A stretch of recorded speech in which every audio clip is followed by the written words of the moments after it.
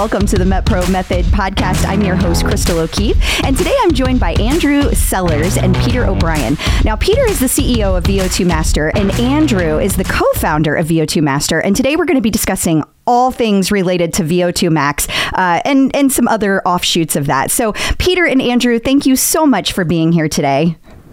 Thanks for having us. I really appreciate you guys being here. I feel like VO2 Max and things related to that come up all the time. So I kind of want to start with a little bit about just what VO2 Master is and how it relates to what people might think of as a traditional test for VO2 Max. Sure. Yeah. So essentially VO2 Master is a company Andrew and I started, 9 years ago, with the idea that people need portable, affordable, and simple VO2 testing. Because I think essentially everyone recognizes the value of VO2 max or resting metabolic rate to some capacity, and everyone's seen it on their Garmin watch and whatnot. But most people traditionally haven't had access to that kind of a metric. So we all kind of use it running and training, but we might be using more of an estimated number than an actual measure of individual physiology. So what does VO2 Master do that is different than like what people are thinking of as a traditional test? Like if you like put it into visual for people. Totally. So if the people out there who have done a traditional VO2 max test on a treadmill or a bike with the big hose, essentially we replaced the hose and that big lab cart that went beside it with this little mask. Oh, and look at that little guy. An entirely face-worn device. It's the same set of sensors you might find in a lab cart, but packaged much better. So it's just a mask, Bluetooth to a phone app, cloud system, and effectively you can run the same test. You can do a VO2 max test and actually measure VO2 max, training zones, thresholds, or plan out some diet management plans, RMR, BMI, all that sort of thing, in a simple enough way that instead of this just being restricted to labs in a hospital or a national federation, average people can have access to it. And that's essentially where Andrew and I came from, right? Andrew had a coaching business and he did VO2 testing, but he needed his medical background as an anesthetist to use the equipment properly. And that's, I think, that's a bit silly. Everyone needs access to VO2 as a valuable metric. Yeah, absolutely. I agree with that. I have done a couple of different VO2 max tests. I've had a couple of different experiences. And I find that it is, first of all, a very difficult test. Like I feel, because I'm a really slow runner. So, man, they start amping up that treadmill speed and it's tough. It's really tough. But I also really enjoy the insight that comes from it. So for people who haven't had a chance to do that kind of test before, can you tell us what is the information there? Yeah, so maybe I'll take that one on, Peter. Go for it, Andrew. That's okay. So VO2 max testing is one aspect of collecting VO2 data. And I'm not convinced that it's the best use of our equipment, but it is a use. And so when you say a VO2 max test, what we're talking about is the amount of oxygen that the body is able to consume at maximum intensity. So the typical test, there's literally dozens of different documented ways of getting to that maximum, but most tests revolve around starting at a relatively slow, comfortable pace, either on a treadmill or on a bike or some way of measuring intensity. You can do it on an air bike or a rowing machine. It doesn't really matter. It depends on what sport you're doing and what you're training for. And then you gradually increase that intensity until the person reaches what they perceive as their maximum, or physiologically, you actually see a plateau in that oxygen consumption. And that's why it feels so hard every time you do it, is because they're trying to push you to your highest intensity that you can manage. And so it is a maximum effort test. And the number that comes out is how much oxygen per kilogram. Most people report it as milliliters per kilogram per minute. And that gives you numbers that you've heard if you've read any Men's Health magazine or fitness magazines, they'll report those some of the highest numbers are from famous athletes like Lance Armstrong, who notoriously cheated to get there, but had high VO2 max numbers even as a youth before he began his sort of road down cheating lane.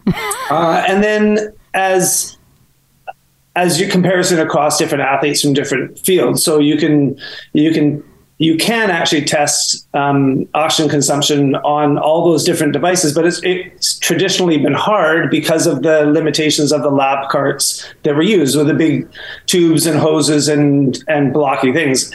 We can now actually collect data from people moving through a bunch of different sports. So you can put our unit on rock climbers or cross-country skiers that are outside in warmer weather. It doesn't do great under super cold weather, but it does really well outside, and collecting data from a bunch of different sports that weren't able to be tested before. So that's VO2 max. Okay. Go ahead. The other part of it is actually collecting the amount of oxygen consumption and how people breathe at all the different levels before they get to maximum. So for you were saying that you're not a particularly fast runner. And what we're interested in from a metabolic perspective is what kind of metabolism is she using at lower intensities, at the paces she's going to run either in her training or in her races, that would actually help guide that performance and guide her training.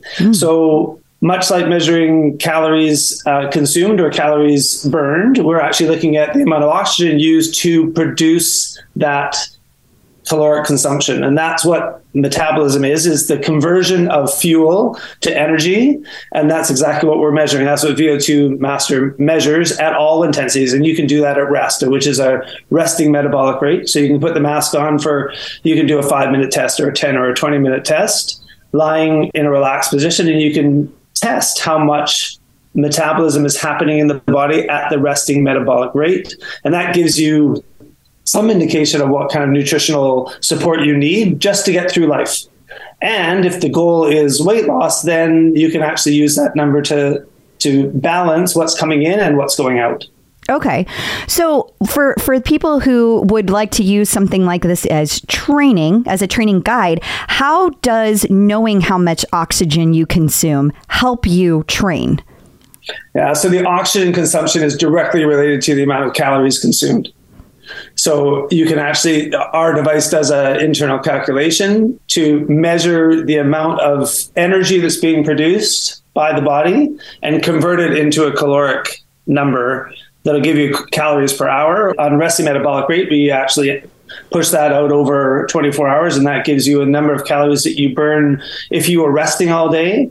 And then you can add to that the calories that you burn during your activities, and we can give you a better idea of what those calories actually are instead of making a guess that you're burning 500 calories an hour running. You might be, but you also might be only burning 300 calories per hour.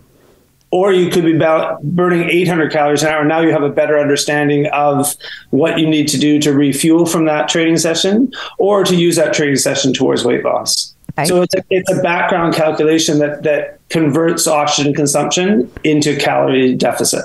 Yeah, and it's the real fundamental measure of that. If you get a smartwatch and use that to track your calories, well, that smartwatch was actually calibrated with a real VO2 analyzer, and they correlated what actually the athlete was doing to wrist motion. So, and there can be a 10 or 20% difference between, a calculator on Google saying how many calories you burn and the actual number for that individual. So it's really going beyond just what's the broad strokes correct way to do things and actually getting that individual's physiology recorded. And then so if you do a resting metabolic rate test, that shows your snapshot today. Then say you tweak your diet, you change your lifestyle, your metabolism might change. You should retest. Okay. So I have so many questions. How often would a person want to retest, like in an optimal world? Ooh, that's a good. You're now talking about one of my favorite questions, and that is actually the background that Peter and I both came out of. Was when Peter came to me as a young athlete. He was a young teenager when I first met him, and he was training with a bunch of cyclists. And our whole method of training those athletes was to test them to see where they were at, then to try a training method, see if it worked, and then retest them and that helps us see if it's working. So the answer to your question is you should retest anytime you think you've made a change. So if you haven't changed what you're doing, then there's no real point in retesting because you shouldn't expect a difference. But if you have changed something, if you changed your diet, or you've changed your exercise, or you've changed your sleep patterns, or you've done something to make a physical difference, then you can retest to see if it actually has made a difference to your metabolism. And in most cases, it can be 4 to 6 weeks. And so if you continue to make changes, so if you make those first changes in 6 weeks and you retest and there's no difference in your metabolism, then the changes that you've made aren't changing your metabolism. They might be changing your weight. They might be changing your ability to run faster. They might be changing other things, but they're not changing your metabolism. So then you can redirect that pattern. If you're changing your diet and you're moving to a more plant-based diet or a more protein-heavy diet, you can say, well, it didn't change my metabolism. It makes me feel better. I run better. Everything else is working and I'm losing weight. Great. I'm meeting my goals, but I haven't actually changed my metabolism. If the goal is actually to change metabolism, then test it. Let's see if your resting metabolism is actually increasing, which would be a goal of any weight loss program, would be to increase your metabolism. And what I found really sort of relieving and interesting when I got to know Andrew, I came from a background of swimming when I was really young. I competitive swimmer, and I think in that kind of old school coaching methodology, the swimming coaches might take 50 athletes and give them effectively the same training regime. And why is it that one of them goes to the Olympics, 3 of them go to nationals, the bottom quarter have shoulder injuries like me?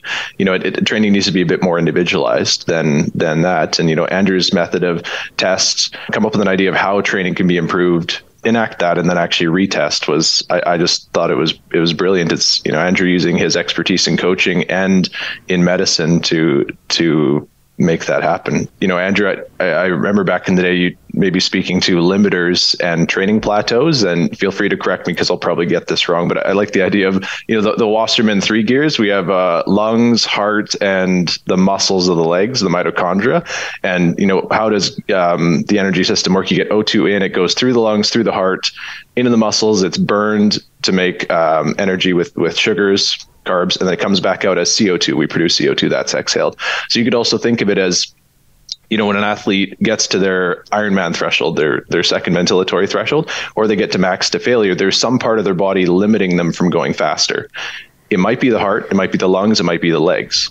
If your limiter is inability to breathe efficiently while running fast, and all of your training makes your heart stronger, you might never get faster. That's a training plateau. Yes. If you can measure that and redirect your training, you might quickly get a lot faster. And maybe that's the reason some people don't improve over years. Well, I've got a lot. Right, Andrew? I have so much to say about that because I can't tell you how many times, myself included, I've talked to people who it's like, I want to get faster, but I do struggle to breathe. And it's like, it's a real, it is so hard for me to slow down my breath when I'm running hard. And I know that is important, but it's hard to do because it's not as easy as some people that comes naturally too. I am not one of those people.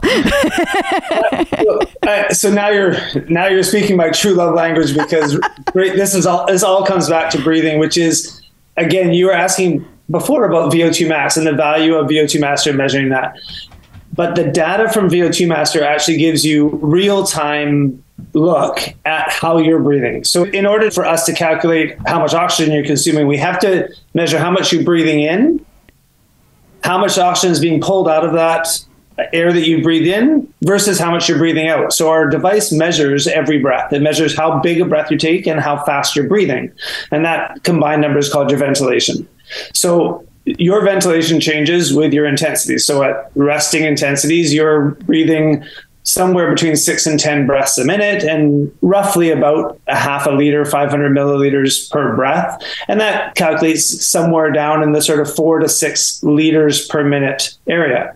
But that value can increase in well-trained athletes up to 100, 200, even 300 liters per minute. So you have this massive range of ability to be able to shift your respiratory response to exercise. And our device measures that. So you can see it in the app, right live, how fast you're breathing and how deep you're breathing. So now it can actually be changed from a testing tool once you've measured how you're actually breathing and where your limitations are in your breathing in your different running paces. And you can use it to now look at how you're breathing when you're training. Wow. So it's one of the big values of VO2 testing that is not recorded in the literature. They have these millions of people that have been tested doing VO2 max tests, but very few people have actually looked at how those people breathed and what the different patterns they were breathing long before they get to max, because what happens at your maximum isn't all that interesting. You're at your maximum, you're never going to run like that. You're going to jog and run at much slower paces. And what I'm interested in is how you're actually getting through that pace. What's your heart doing? What's your respiratory system doing? What are your muscles doing to get you comfortably running at a jogging pace?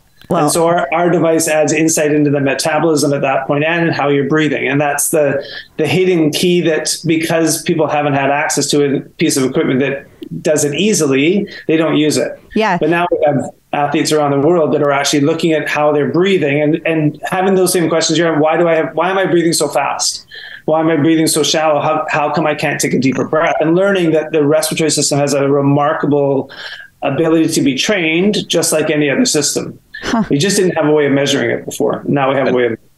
And there's remarkable differences between, some people practice yoga breathing at rest, and that's completely different than running full tilt, arm swinging, opposing to legs, engaging the core, and trying to breathe deeply. It's such a different environment use case. Yeah. And I guess you really can't drag a cart with you with that hose on it. So I can see why that would be tough to do. It's actually still considered the gold standard, which is baffling. It's still considered the gold standard. It's called the Douglas bag. The original VO2 test was a cyclist running with a big air bladder, collecting the air from the runner through a hose into an air, and then analyzing the gas at the end of the run. Huh. That was the original, and that's still considered the gold standard. Well, it's fascinating. Yeah. Okay, so you guys have these ventilatory thresholds, which I've never heard anybody talk about. So tell me about the thresholds 1 and 2. What does that mean? So anybody who's used a heart rate monitor before has seen that when they're walking, they have a low, with the resting, they have a low heart rate. As they start walking, their heart rate increases, and it increases linearly the faster you go. So if you go from 4 miles per hour to 5 miles per hour, your heart rate increases 15 beats. When you go from 5 miles to 6 miles an hour, it'll go up another 15 beats. So it creates a straight line on a graph. The respiratory system doesn't do that. It tends to go up in steps. So you'll keep a respiratory pattern that feels comfortable for a number of intensities until you reach a level that your body is stimulated to breathe faster. And that stimulus comes from excess carbon dioxide. So the building up of carbon dioxide in the system that comes with metabolism. So as you burn fuels, you create byproducts, and the two byproducts that are created from the consumption of sugars and the consumption of fats is water and carbon dioxide. And your body has to get rid of the carbon dioxide because it causes bad things to happen in the body. Your body becomes acidic, and this is what people talk about, lactic acidosis and things, which is a whole other topic. But what happens is, to balance that acidity, you blow off CO2. And that's why your breathing increases with increased intensity. The more fuel you burn, the more CO2 you have to blow off. And what typically happens is it's very tightly regulated in the body by chemoreceptors in your brain and in your carotid bodies. What happens is your body holds what it feels is a comfortable breathing rate. Then it increases as you hit a threshold. And the first threshold that you reach is termed VT1. So that's when you're going from a easy resting breathing rate and depth to a slightly higher one. That's the one where people talk about below that level, I can talk comfortably, I can speak in full sentences. Above that level, I have to take a couple breaths to finish a sentence because I can't really hold a long, sustained breath because I'm working too hard. That's VT1. That happens it happens to overlap metabolically with the higher end of fat burning. So as you're running at an intensity that is mostly deriving its energy from fat, you have good control of your breathing. When you hit VT1, there's a slight increase in that respiratory pattern, and that really is the top of free fatty acid burning, and you start kicking into burning more sugars. That's VT1, ventilatory threshold 1. Okay.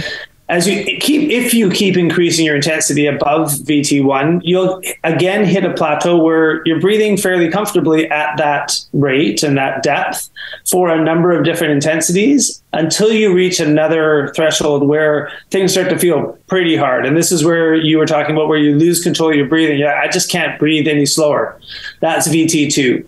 So it typically jumps from a rate of 25 to 30 to something over 45 or 50 breaths a minute. Now you're breathing almost a breath every second, and it feels really hard. You don't feel like talking. You're almost gasping. You've lost control of the regular pattern of breathing, and that's considered VT2.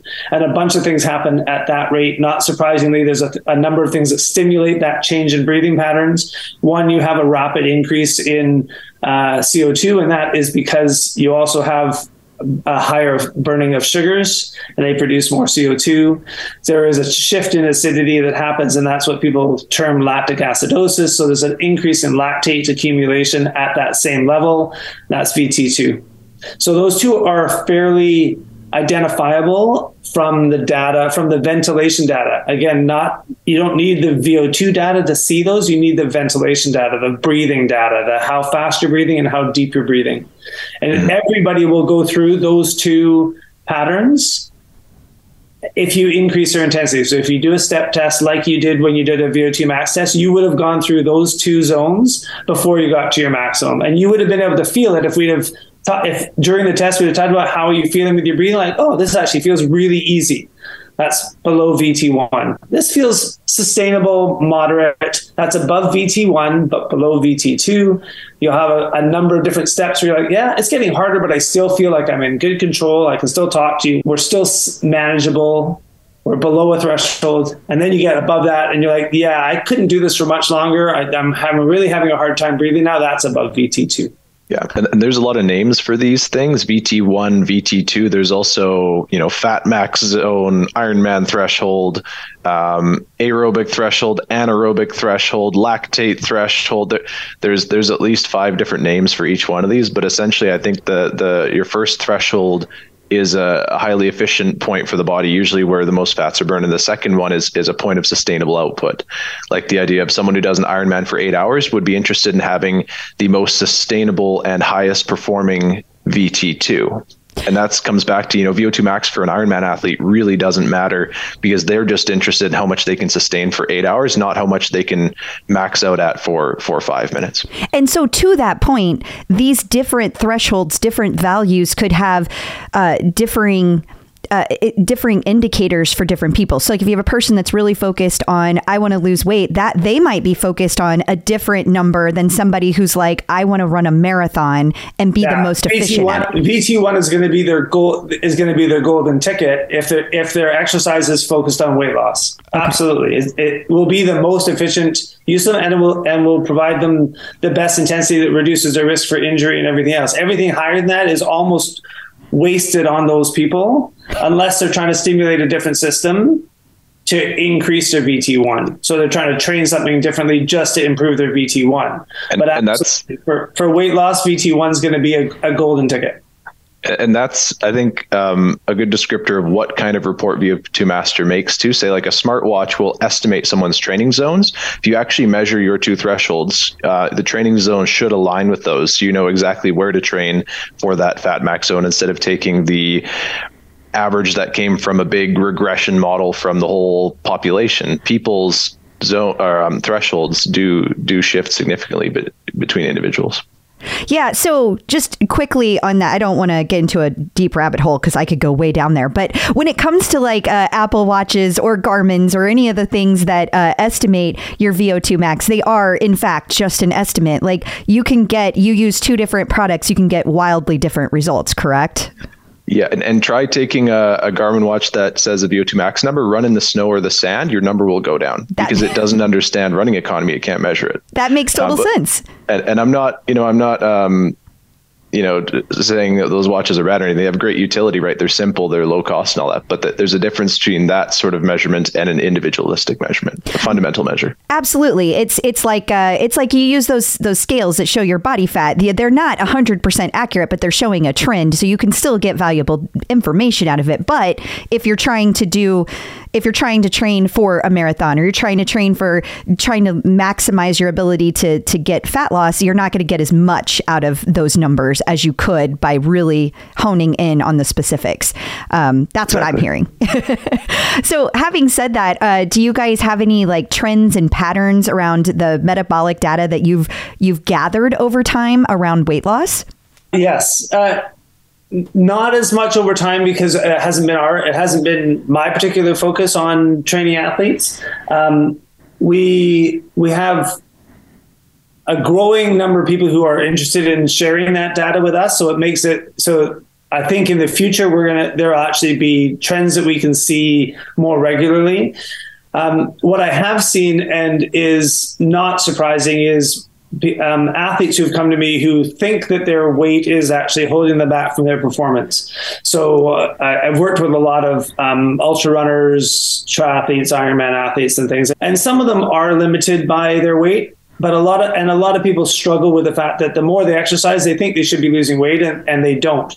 And one of the fascinating things that when we first started using resting metabolic rate stat to look at what they were burning, they were drastically overestimating how many calories they were burning at rest.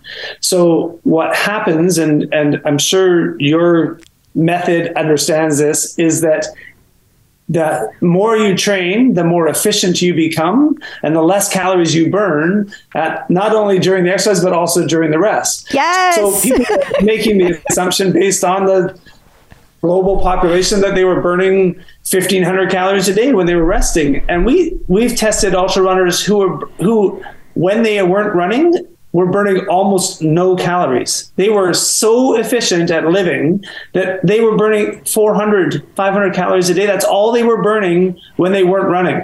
Wow. Yeah. Wow. And so it was shocking to them that they were overestimating their calorie burning by 1,000 calories a day. So if they ate the basic level of food that they thought, they were actually going to put on 1 pound to 2 pounds a week.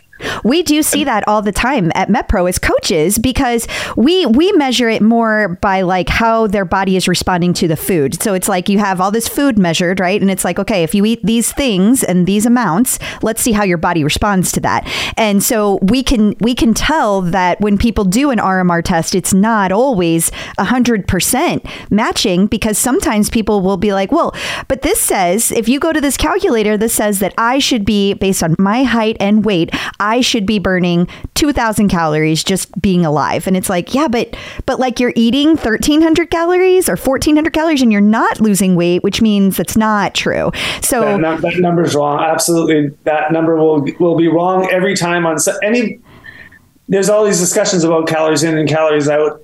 And I fully agree. If you actually balance the measurable amount of calories in and calories out, and that is the problem, is most people don't have a measure of that. So they have an estimate of it based on their height and weight and age and sex. And they are horrible predictors of metabolism. You really need to measure it. And again, what Peter's been able to do with VO2 Master is create a device that is easily accessible and easy to use. And you can do it anytime you want. And so again, if you've made a change to your diet and you're like, hey, I think this is working, just test it and see if your metabolism actually has changed. And unfortunately, for some of those athletes, the more they exercise, the less they will require to eat. And it is a backwards thought. And the opposite side of that scale, right? There's very highly efficient endurance athletes who have essentially their economy is very good. Their calories per kilometer run, per mile biked is really, really low. Then you have people who do very little cardio who go to the gym all the time. and they might be very inefficient at, say, walking up the stairs or doing everyday tasks because they actually weigh a lot more. They have so much more muscle mass. They might be on the opposite end of the scale where they actually have a high base rate, or they have a low efficiency in doing everyday tasks where, not that efficiency in those tasks really matters outside of caloric burn. They might also have a BMI that's off the charts and says they're morbidly obese, but they're actually very lean and very strong. Oh, I love all the things you guys are saying. I feel like there's so many people, there's so much misinformation out there. It's so refreshing to hear yes, absolutely agree with everything you're saying. It's a funny difference too, hey, between like an endurance athlete that they want to run as efficiently as possible. But if you're just the average person, you go to the gym half an hour and then you want to lose weight, you want to burn the most calories. It's like, what's the most inefficient way I can walk up the stairs into work? Yeah. Because I want to burn the most calories. It's completely different goal. It is. And I mean, and on that note, like, again, somebody who's super slow, it's also like trying to do that fat burning. Sometimes you have to be like, you have to walk to get that, to be in that place. And that is also really hard because you're trying to make your body better at running. And so it's very confusing in the brain to try to get better at that. I will promise you are not alone in that. And I would say that we've done thousands of tests. And the majority of runners, even competitive runners that we were testing, the majority of them, their best training intensity was a fast walk. Wow. So other than our elite runners or our very competitive age group runners, most people, their best intensity for fat burning and for controlled and improving intensities for both breathing and for cardiovascular health was actually fast walking, especially if there's any hills involved at all. So, and they hated it because the recommendations are now based on numbers that were sitting in front of them and said, listen, you can actually not run uphill and stay below VT1. So you are going to go above VT1 as soon as that trail or that road goes uphill at all. So if it inclines up, you have to walk. Huh. Okay. And then on flat ground, you could jog, and uphill so downhill you can run, flat ground you could jog slowly, any uphill you walk, and those people made remarkable differences very quickly. And again, but that's based on, now we actually have numbers that we're basing those recommendations on. So they actually now use their heart rate monitor or their watch to actually guide the intensities so that it matches what they were actually measured at metabolically. And then those people come back 6 weeks and they actually have made a significant difference in their metabolism. And that is so key because you don't know, if you don't know how much time you should be spending doing that walking, then you're kind of guessing. You're just like, well, I'm supposed to do this, but you don't know how long or how many times a week you should do it. And what most people do is they will not use their watch to the bill's effect. So they'll be recording all that data, and there's a ton of data from that run session, but they haven't used it during the run. They look at it afterwards and they go, yeah, I averaged a heart rate of 130 and I ran 4 miles. Like, okay, what did you actually do in that 4 miles? Well, your heart rate went to 150 every time it went up the hill. It went down to 115 every time you went downhill, and you were perfect average 130. But your heart rate was never 130. It was either 150 or it was 115. And at those two intensities, you actually didn't do anything to benefit your body from a cardiovascular health perspective or from a metabolic perspective. And that's good news too, because if you slow down your training, especially for amateur runners, you have much lower risk of joint injury as well, because the force on the joints goes up exponentially as one runs. You don't actually need to do that. And, almost anyone can walk up a steep hill. You just might have to start shuffling your feet like this, right? But you can actually stay at your first threshold. Oh, wow. This is all super fascinating. I want to make sure that you guys have gotten all the information across because I'm just asking my questions that benefit me at this point. So is there anything that we haven't touched on about VO2 Master that you feel like people need to know? I think we touched on a couple of things. The first one is that most people associate VO2 with max testing, and that is one very small component of what the device can do.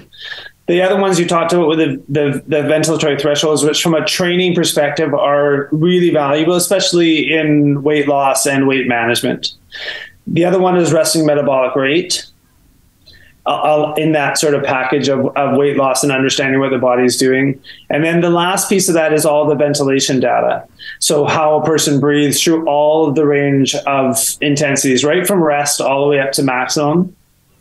The other piece that VO2 Master does is it incorporates a number of other devices and pulls data. So this is actually how Peter first got involved with me. Is he was a computer geek kid, and he had the ability to help us analyze the data. And we were pulling data from heart rate monitors and new straps that actually allowed people to measure how they were breathing, called a bioharness. And we had a laptop VO2 monitor, but we had all this data that we were trying to look at for a single athlete, and we had no way of actually seeing the data.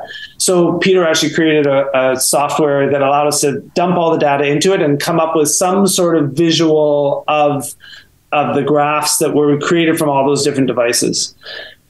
When we started talking about, well, how could we make this better? Because this is crazy. We want to do this for a lot of people, and it's just too cumbersome.